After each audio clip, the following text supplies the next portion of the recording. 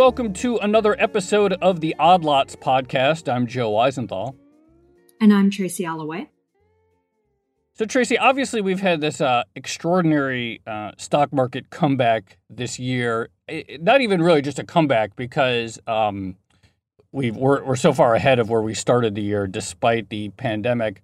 And a lot of different sectors have rallied, but there's no question that tech, sort of new economy type stuff, however you define it, has really led the way. I mean, the NASDAQ is just having a sort of ridiculous year. Yeah, we've talked about this before, but to some extent, it feels like the coronavirus crisis that we've seen this year has accelerated long-running trends in a bunch of things. Yeah. So, for instance, the dominance of online retail, but also the outperformance of the FANG stocks and tech in general. It feels like the big just get bigger. Stocks that were considered expensive, 5 years ago are even more expensive now. Yeah, and I'm glad you used that word expensive because, it sort of does have an implied judgment. Expensive, like people are overpaying, and, people talk about value stocks, which have this implied idea that you're getting a good value, you're getting a good deal, it's cheap. But we have had this phenomenon where stocks with high multiples continue to do extremely well, and the stocks that on paper appear to be cheap just seem to get cheaper and cheaper, which is, not great if you own them. Yeah. And of course, this goes back to the whole value versus growth debate, right? Why has value been underperforming as a strategy for so long? And there is an argument that a lot of this comes down to accounting and the notion that maybe we have outdated accounting rules that don't actually do a very good job of reflecting the world as it is today. And, we started out this conversation by talking about 2020. You could certainly argue that accounting rules that were, imposed back in the 1970s probably aren't doing a very good job of reflecting what's going on in 2020 in the midst of a global pandemic. Yeah, it seems like if you're a value investor, or if you're a self-characterized value investor, there's sort of two approaches that you can take. One is to sort of say, okay, we must be at some turning point. There's going to be some catalyst, maybe some economic regime change, and then value stocks will do better. And then the other approach is just to redefine value and say value has done well if you define value this way and you sort of change your screens so that you can sort of fit more stocks into the value bucket. Yeah, there was a kind of funny article from one of our Bloomberg colleagues out recently about I think it was a South Korean quant firm or asset manager or something that created a new value-driven ETF, but it, as you said, redefined what value actually was. And on that basis, I think its base holdings ended up being Amazon, Alphabet, and Facebook. So yeah, it's all about the definition, isn't it? Yeah, that's a very easy way for value investing to do well. Just say we're allowed to buy Amazon and Netflix and all this. But even still, like, it does raise the question, and, one of the sort of classic screens, or one of the classic tests for what counts as a value stock is to look at price to book, so how much you're paying for the company relative to its assets. But if you only have a conception of assets as being factories and land and other things like that, you are missing sort of, other extremely valuable assets, such as, say, the network of connections that Facebook has built that is hard to replicate anywhere else. It's not an asset in the traditional sense, like a piece of equipment is, but no one would actually dispute that it is an asset. Right. And this is where the accounting rules come in, right? Why do we put certain things in certain places on an income statement versus somewhere else? Like, why does a factory statement go here, but research and development goes someplace else entirely? Yeah. Yes.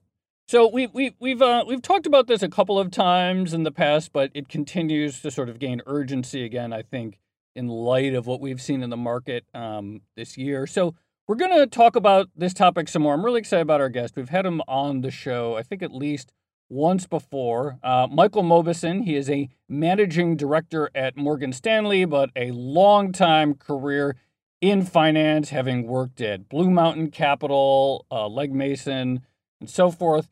His title at his current job is the head of Consilient Research on Counterpoint Global at Morgan Stanley Investment Management.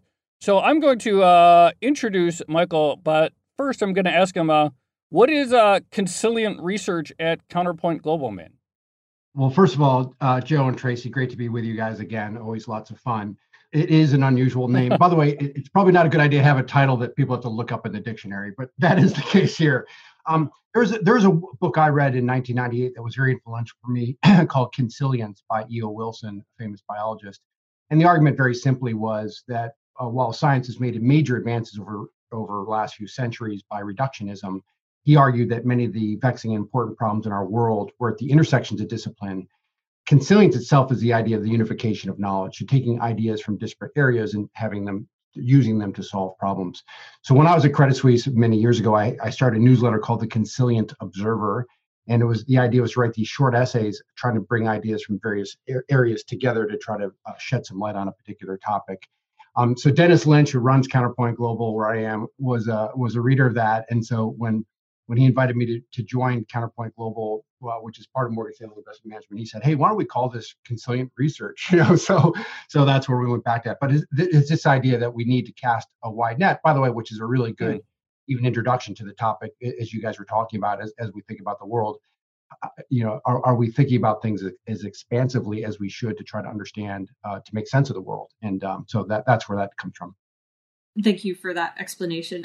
It is a very interesting job title, I got to say, but and it is quite wide ranging. I guess just to begin with, you recently published a topic on intangible assets. Joe and I sort of set the scene for why this comes up nowadays in the debate between value versus growth, but maybe just to give us a little bit more color, how much does this crop up in conversations with investors? How worrying or how much of a debate is this at the moment? Well, Tracy, I think it is a big one. And, to state the obvious, this idea that intangibles have become more prominent is not new. And I think many people have pointed this out over time. The reason, we try to roll up our sleeves a bit and discuss this was sort of three big reasons. One is, can we do a better job of measuring this?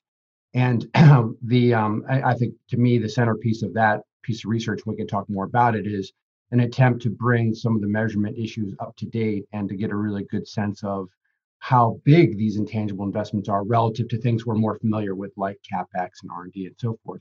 The second is, and I think Joe touched on, I think you guys talked about this in your intro, is what are the characteristics of knowledge goods versus intangible goods versus tangible goods? And I want to underscore very strongly that there's nothing, economists have understood all these concepts for a very long time, but it's probably taken on more prominence and understanding. So things like, scalability and so forth.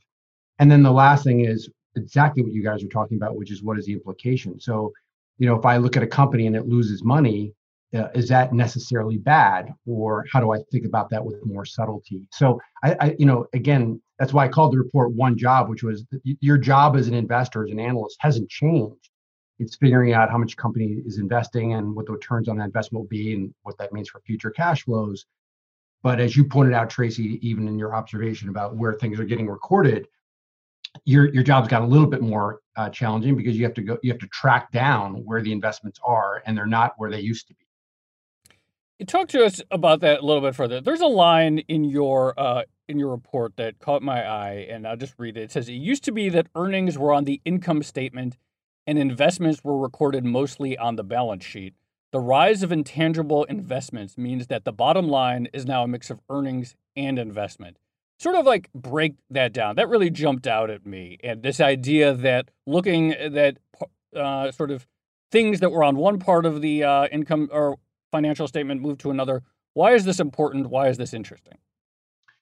Yeah, and so, I think, Joe, the answer is that historically, the kinds of things we thought of as investments, so think about factories and machines and inventory and so on and so forth, those were classically recorded on the balance sheet. So they didn't show they showed up on the income statement through things like depreciation, but they were essentially recorded on the balance sheet and had relatively modest influence on the income statement.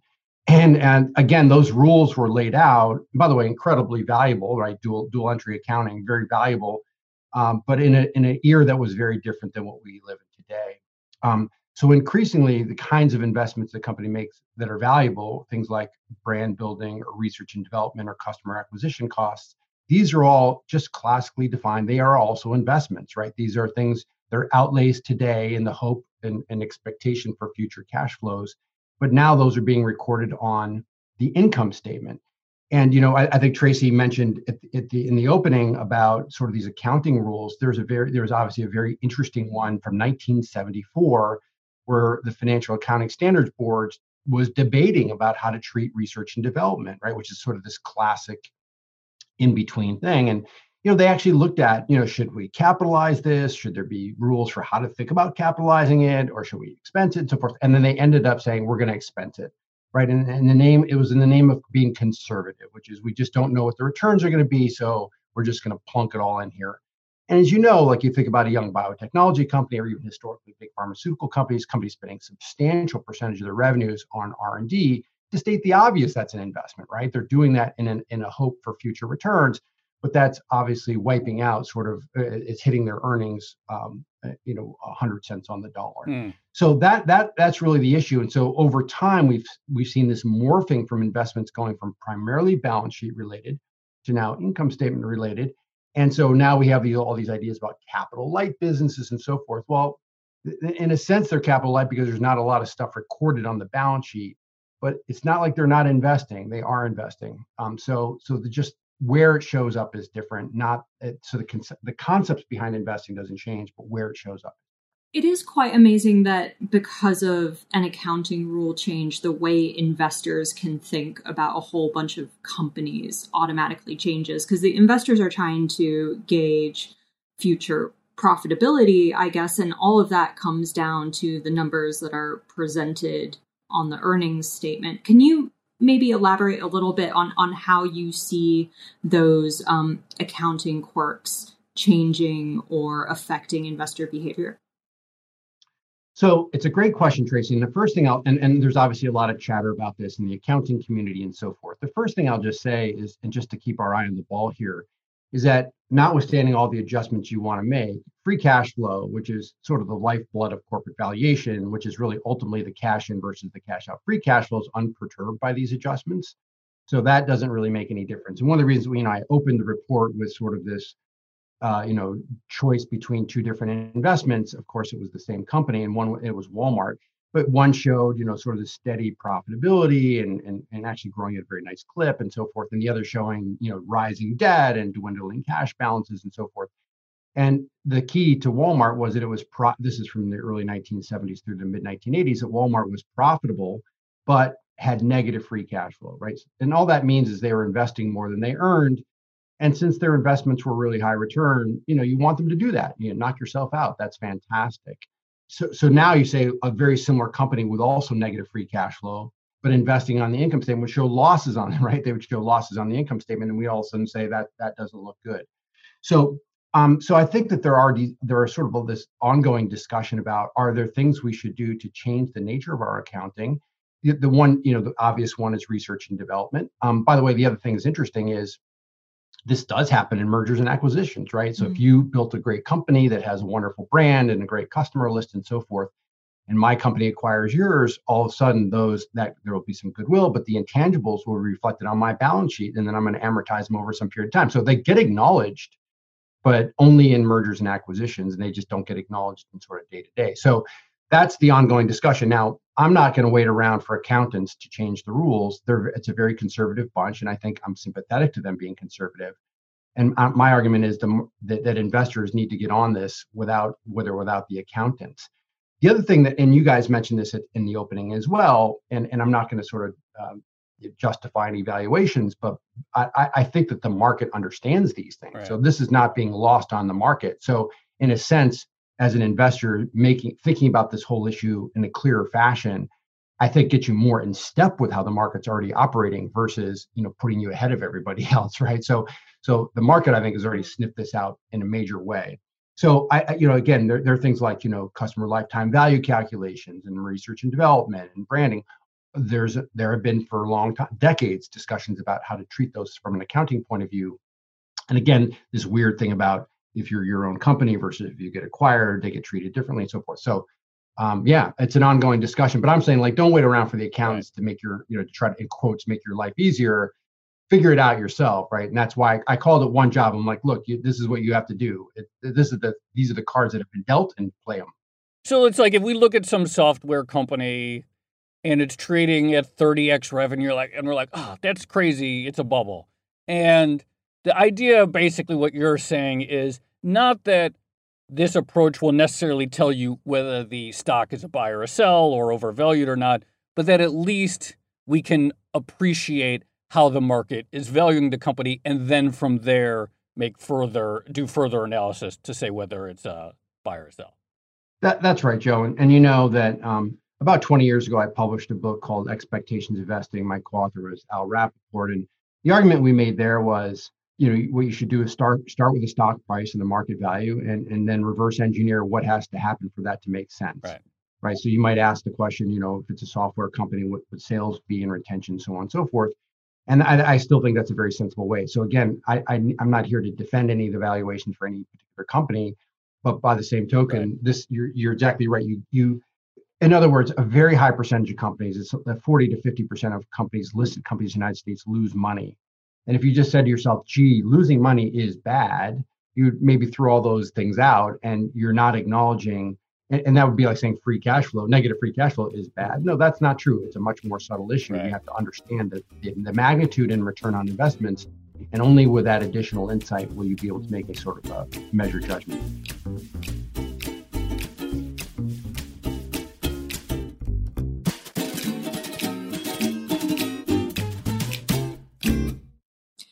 I know you literally just said that you're not here to make judgments on any particular company's valuation, but could you maybe give us your opinion on one of the FANG stocks, or what would the FANG stocks look like through the framework that you've just explained to us? Like, how different does something like an Amazon or an Alphabet look once you start to factor in things like intangibles and research and development?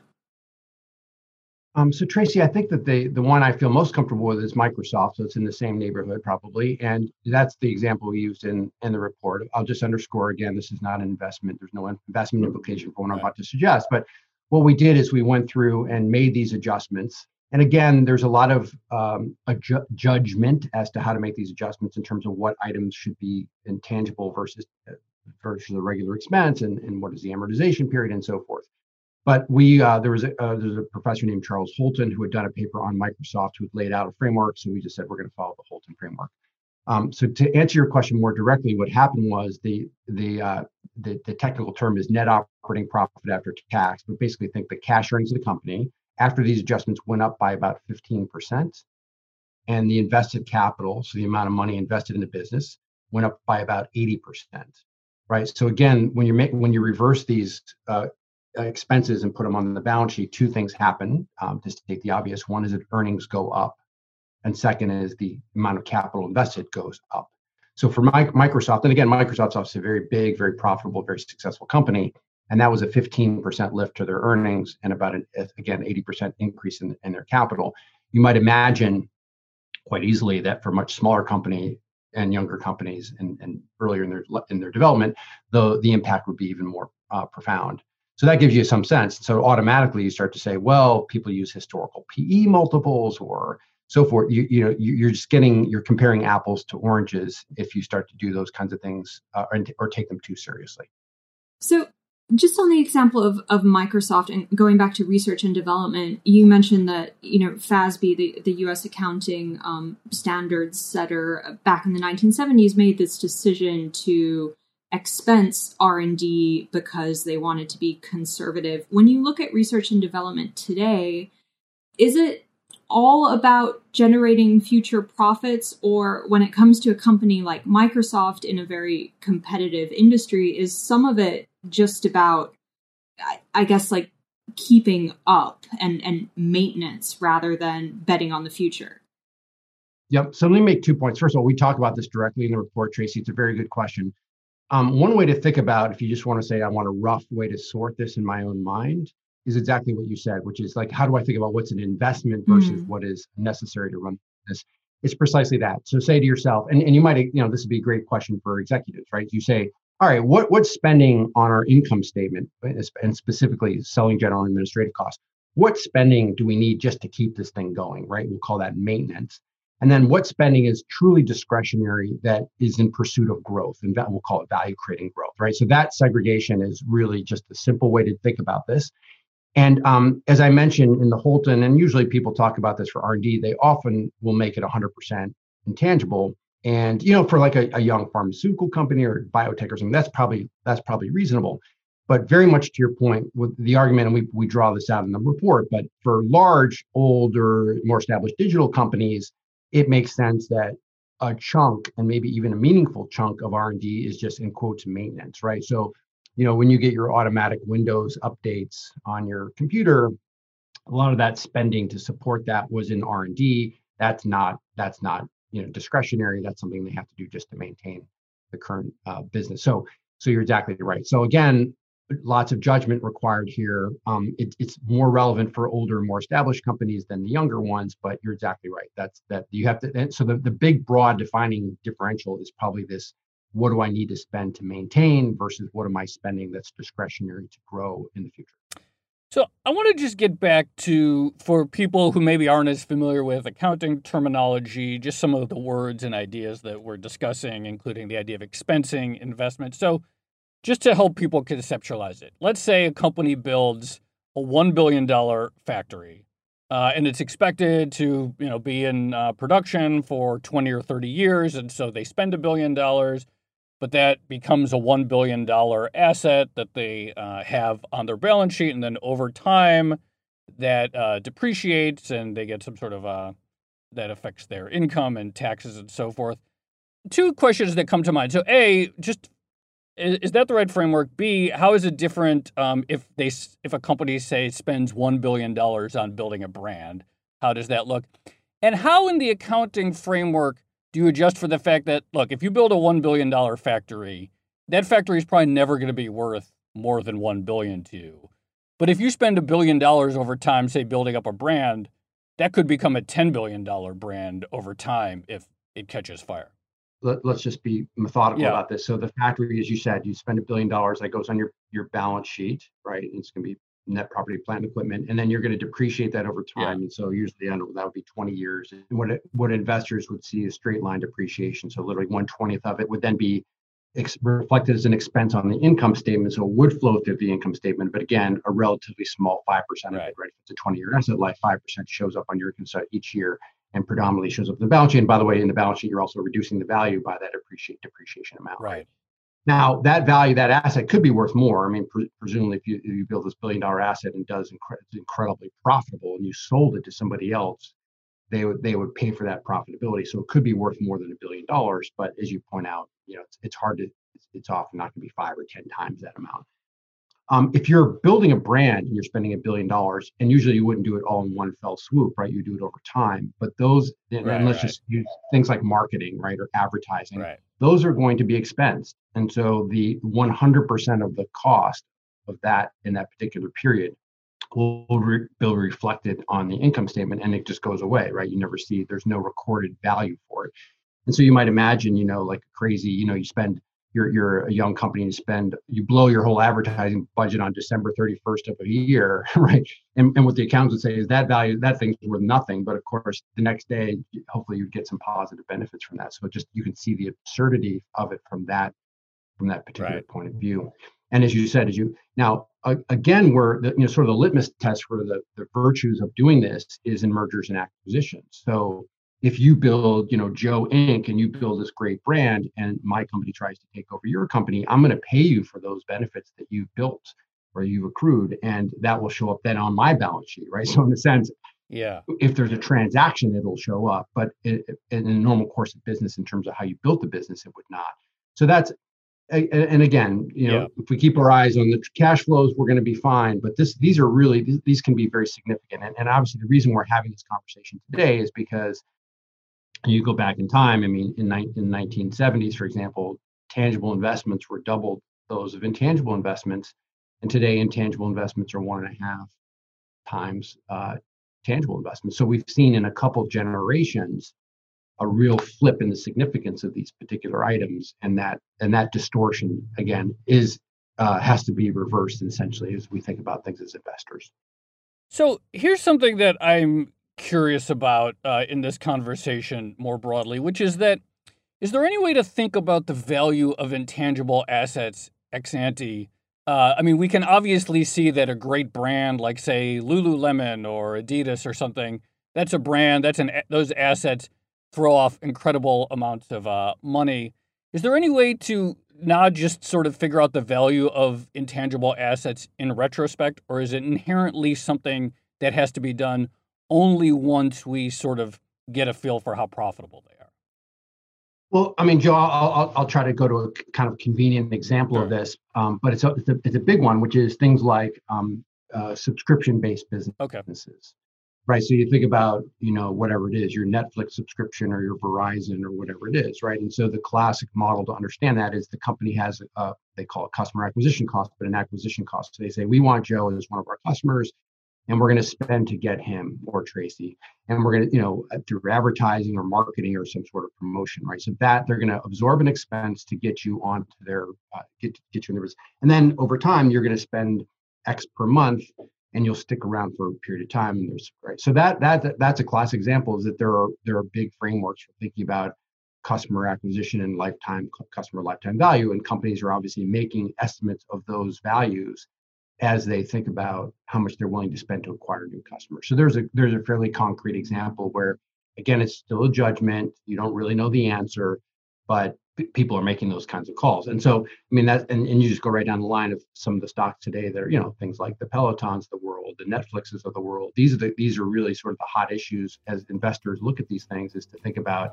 how many customers can they sign up, what would the economics look like per customer, and so forth. That's all this kind of stuff that we're talking about.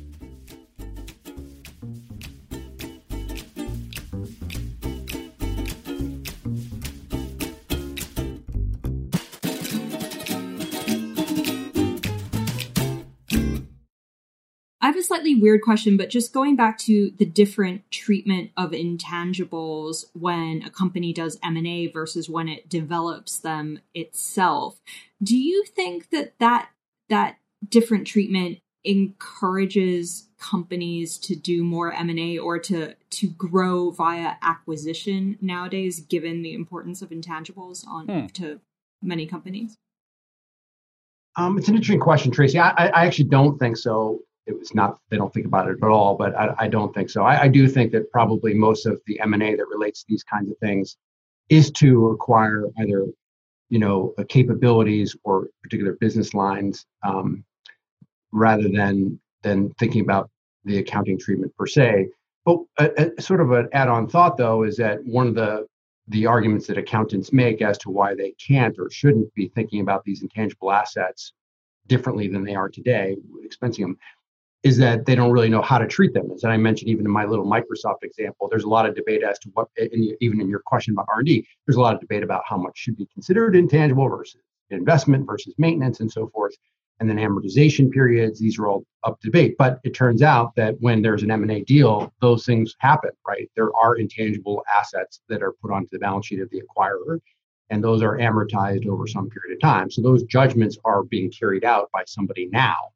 So that's the other interesting point. But I don't think it's a motivator for M&A per se. There are a lot of other things that are interesting that would be that come into play there. But it does show you that at least in that setting, those judgments are being made by accountants right now.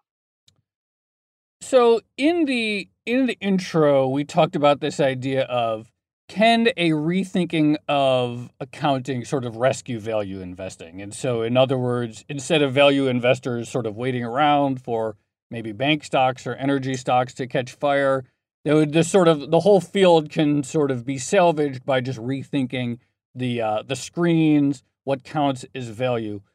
Where do you stand on that? And is that cheating? Is that a legitimate thing? Like, how significant is this? And if sort of more people appreciated this point, would there be a role for people who come at investing from a quote value mentality to thrive even in this environment?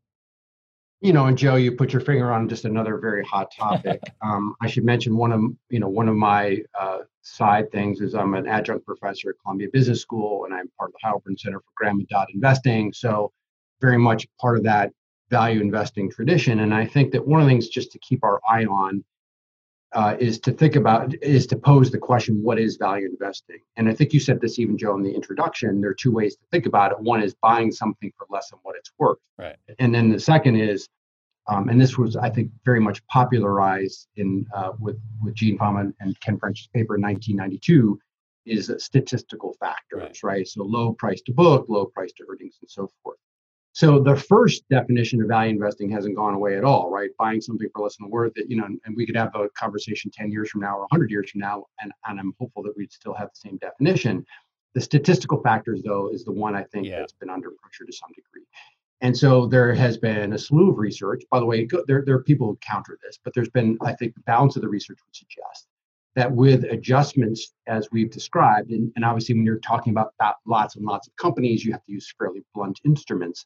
But even with those blunt instruments, those adjustments allow you to get better signals. So I will draw your attention to a very interesting paper about value investing by Baruch Lev and Anup Srivastava. And it made the rounds, came out in the fall last year, and they revised it in the spring of this year. And they made a couple points that were really interesting. One is if you make these adjustments, the companies that fall into those categories of glamour, which is high valuation, versus value, which is low valuation, the companies in those categories shuffle all around, right? So like a substantial percentage of them fall out of those bins. And the second is the signal you get from this value factor, buying cheap things, actually improves, they believe improve quite markedly when you introduce these kinds of adjustments. So this debate, and again, there may be a more overarching themes about value that the value factor, as we know, all factors, by the way, tend to be episodic. Right. Can value investing coexist with the efficient market hypothesis? This is something I've always wondered. But if you assume that the market does a reasonably good job of allocating capital to companies that show good potential, then what is value investing actually doing? Isn't it just basically saying that the market is wrong at any point in time? Well, definitely. So just to take a step back, there's no, markets can't be perfectly efficient, right? Because there's the cost of gathering information and reflecting on prices. As a consequence, there always has to be some sort of excess return. Lasse Petterson calls this, markets are efficiently inefficient, right? So there has to be enough to keep people trying to do this thing. Now, value investing, if you go to sort of the academic community, there's a debate about what is at the core here. And there's sort of two different camps. The first camp is, this is just, the value factor is just compensation for risk.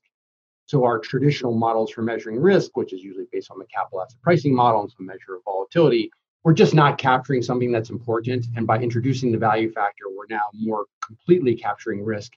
The second camp, where I think the balance of the evidence lies, by the way, I think it's here, is that there are behavioral factors. And so as human beings, we tend to we over extrapolate, we tend to go to excesses, both on the greed and fear side. As a consequence, from time to time, things become inefficiently priced in the sense that their fundamentals are not as strong as are off versus their expectations. So that, I'm not sure that that debate has been resolved, but the premise of that, at least, so you have to put yourself in one of those two camps, and maybe it's a blend of the two. But if you believe in the behavioral thing, now I'll just say my own personal view is that one thing that has not changed, we could talk about all the accounting stuff we want. One thing that has not changed is the nature of human behavior, right? So I think that's a very hard thing for us to change. And so I suspect many of the kinds of patterns we've seen in markets, which, by the way, are not novel today, they've been around for literally centuries, I would anticipate will continue to be the kinds of patterns we see, at least for the foreseeable future. No one serious has ever claimed that they are perfectly efficient, because they can't be. Right. But I think that would be how I think about the value piece of that. I have one more question. So I know we've been thinking a lot about the big tech stocks in this conversation, but I guess I have two questions, actually. So one, does the emphasis on intangible assets, things that we can't see or feel, things like brand value, where you really have to put a lot of forecasting and estimates into figuring out how much something like that is worth, does that make it even trickier to value a company nowadays? Is there more of a likelihood that we get it wrong? And secondly, when it comes to something like the tech stocks, what should investors be looking out for to see whether or not prices have truly overshot the future value of the company, even when including things like intangibles? Right. So on the first discussion is it trickier to do this? What I always like to do as an investor is break things down to what I would call the basic unit of analysis, which is how does this company basically make money, and thinking about that as carefully as possible. Now, you sort of mentioned some of these things seem like they're more, abstract to some degree, but look, a lot of intangibles, your pharmaceutical company develop a new drug. It's not, and it's got a patent, for example. That's not abstract, right? That's pretty clear, and that's got value, and that you can model those things pretty accurately. Or customer lifetime value calculations, we could debate about the details, but the basic framework seems to make a lot of sense. So can they be more difficult? Perhaps. I think the bigger issue that comes up is this idea, it's in academia, they call it sunkenness, which is if you develop intangible assets for your own company, they may be less transferable, so harder to value in that way. But no, for the most part, I think that it's the same basic story. And then on the tech stocks, or just in general, like how do we know that we're overpaying? That's where I would go back to this expectations approach. And again, I have no answers about any specific company or even the market today, but I would just say that it is important to say what do I have to believe for this thing to make sense, right? Michael, that was great. Really appreciate you joining us. Always a pleasure, and fascinating stuff. Really helpful to sort of think through what these things mean in a concrete way. My pleasure, Guy. Thanks, as always. Love the questions, and I love the conversation. Thanks, Michael.